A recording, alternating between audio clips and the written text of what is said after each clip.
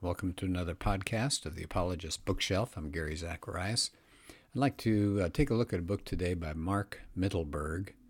It's called The Questions Christians Hope No One Will Ask, with answers. So that's good news, huh? There are answers here as well. Things like, how could a good God allow so much suffering? Why should I believe heaven and hell exist? Why do you condemn homosexuals? Why trust the Bible? It's full of myths. Why are Christians so judgmental? Now, these questions were taken from a recent national survey. And Mark Mittelberg is a best-selling author. I've read several of his works. He's a strategist in apologetics-oriented outreach, so he's a good guy to tackle this. I'd like to look at the chapter that, of course, we'll all be wrestling with as part of our culture, and that's this. Here's the question. Why do you condone homosexuality when it's clear that God made gays and that he loves all people the same? Well, as part of his answer, Mark goes to the story about Jesus appearing to the woman at the well, the Samaritan woman, and he says, just think about that. Here's a Samaritan. Those people were considered dogs. They were considered second-rate. Jews walked around so they wouldn't have to go into Samaritan territory. But there's Jesus talking and sitting down talking to that woman.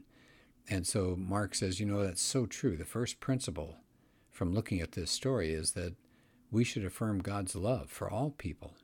If Jesus is willing to sit down with a Samaritan, we can certainly sit down with people that we disagree with. So I like that principle number one, affirming God's love for all people.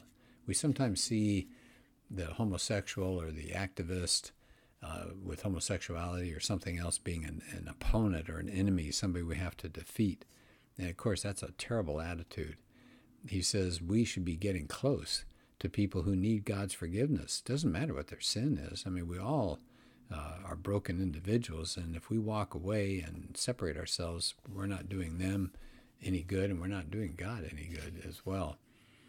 He says, remember, what's our primary goal? Bringing people to faith in Jesus so they could get salvation and life that's available through his gospel. So Mark says that we shouldn't be focusing on trying to reform people from the outside in. In other words, go after their homosexuality.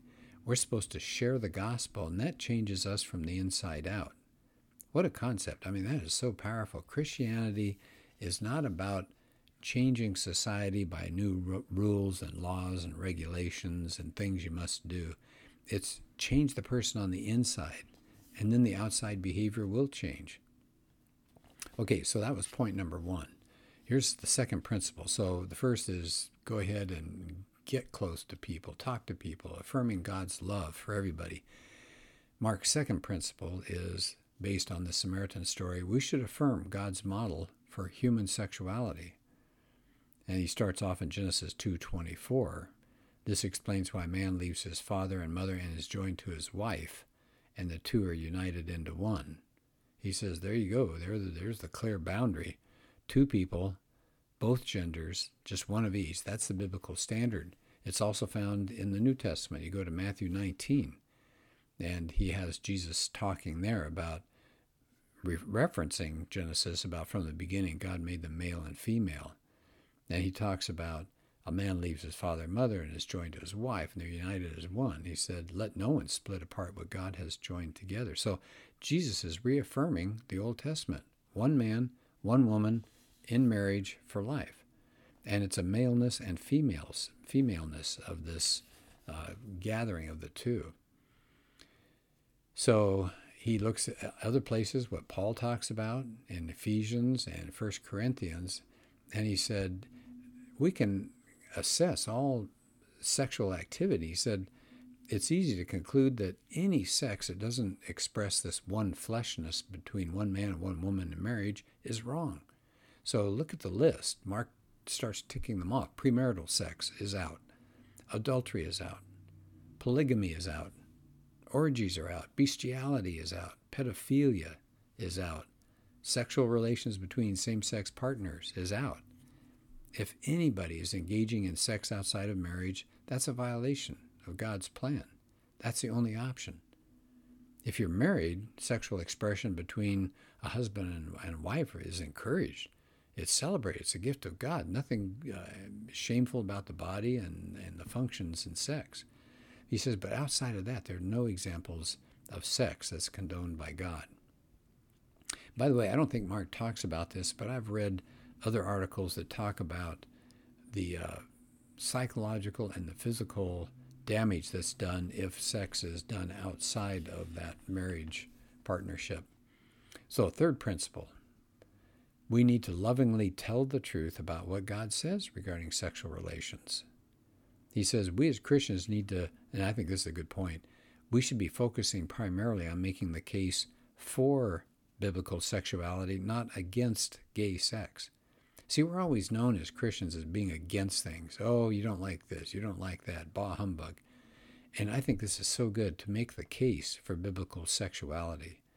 There have been lots of studies. You can go to Family Research Council, FRC, and other organizations, and they've done studies that make the case for the value of that biblical sexuality, a marriage covenant with a man and a woman.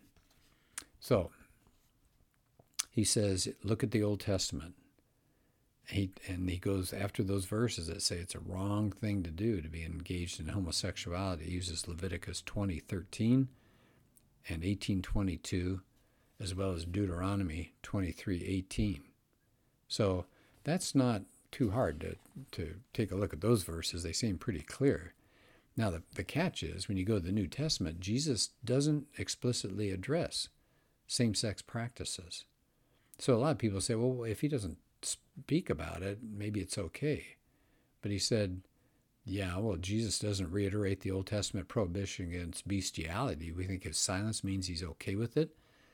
I mean, Jesus didn't say anything about slavery, child trafficking, or the oppressive occupation that the Romans had in Israel at that time. Are they unimportant to him? No. He's not. He can't talk, and he doesn't talk about every single thing. In fact, we can see him being loving and engaging with that woman at the well, but he's not permissive. He told her, go now and leave your life of sin. And Paul gets really specific about same-sex acts. In Romans 1:24-27, he talks about that, about the women turning against the natural way to have sex and the men burned with lust for each other. And he says this is wrong. In 1 Corinthians 6:9-11, this is important. Let me read this because this is good. Don't you realize that those who do wrong will not inherit the kingdom of God? Don't fool yourselves. Those who indulge in sexual sin, or who worship idols, or commit adultery, or male prostitutes, and here it comes, or practice homosexuality, or are thieves, or greedy people, or drunkards, or abusive, or cheat people, none of these will inherit the kingdom of God.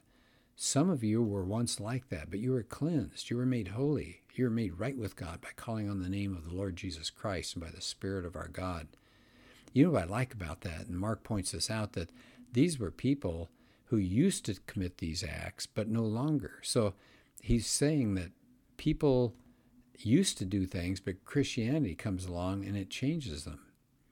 And he says, he makes clear these things that we can be cleansed from. It's a warning, but there's hope and promise there, isn't there? So that I like that he says some of you were like this, so there can be change. Even though today you hear that, oh, they can't change. No, that's not true at all.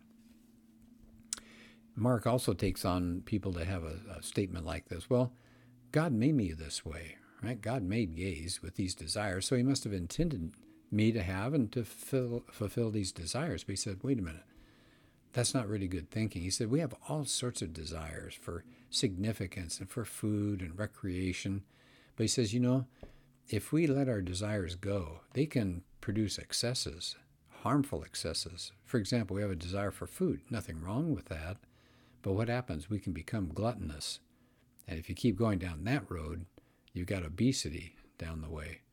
So he says, think about significance. Nothing wrong with that, but it could turn to abuse of power. So desires can be from God, no doubt about it. But every desire has to be limited in some kind of God-honoring way, or we could end up just pursuing that desire to the loss of everything else.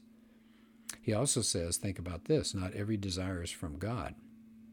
He says, try taking that logic. Hey, I was born with it. I can't change it. Therefore, it must be from God. What if you're homophobic? You hated gay people. Could you say that? No, of course not. It said it might seem natural to them, but it's wrong. So what about people who are angry? They say, well, I was born this way, so I'll punch you out. No. What about people who can become addicted more? Somebody involved with pedophilia. We wouldn't let them off the hook. We are fallen individuals, Mark says. We have a lot of these natural desires, but they're not good. So we have to be very, very careful. Another section of this chapter says, there are people who, by no choice or action of their own, are more inclined toward homosexual temptation. So we could talk about that as an orientation, he says. They're going to be more tempted to sin in that direction. But, and this is really important, he says, desire by itself is not sin. So it's not the inclination, it's the behavior, either mental, lustful behavior, or physically illicit behavior. So I think that's important to know. And he says Jesus wants to help us overcome these destructive tendencies. He said people may not get rid of all these attractions completely, but he said you can say no to illicit same-sex activities. You can stay celibate and pure, just like every single person is called to do. Or like formerly gay people have done, even grow a natural and healthy attraction to those of the opposite sex that ends in marriage and life with a family. Let me just mention a couple people here that fall into that category as far as former gays who have turned their lives around because of the impact of Jesus.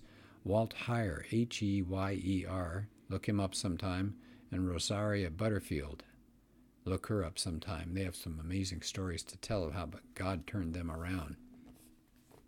All right, let me finish up on the chapter here. He said, we have to constantly ask God to give us the mind and heart of Christ, to extend love and grace to people who are engaged in sinful activities.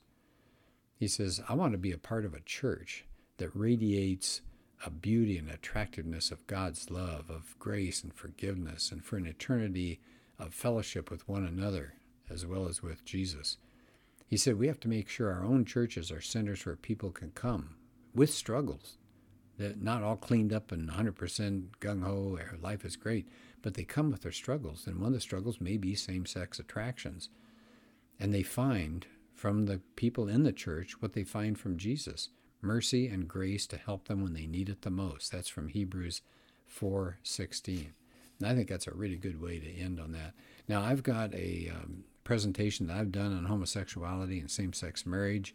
And if you'd like, you can email me. I'll be glad to send that information to you, or go to my website, apologeticsforlife.org, and you can encounter some of the things that I've said there. So once again, this is Mark Mittelberg, Mittelberg, and the book is called The Questions Christians Hope No One Will Ask, with answers.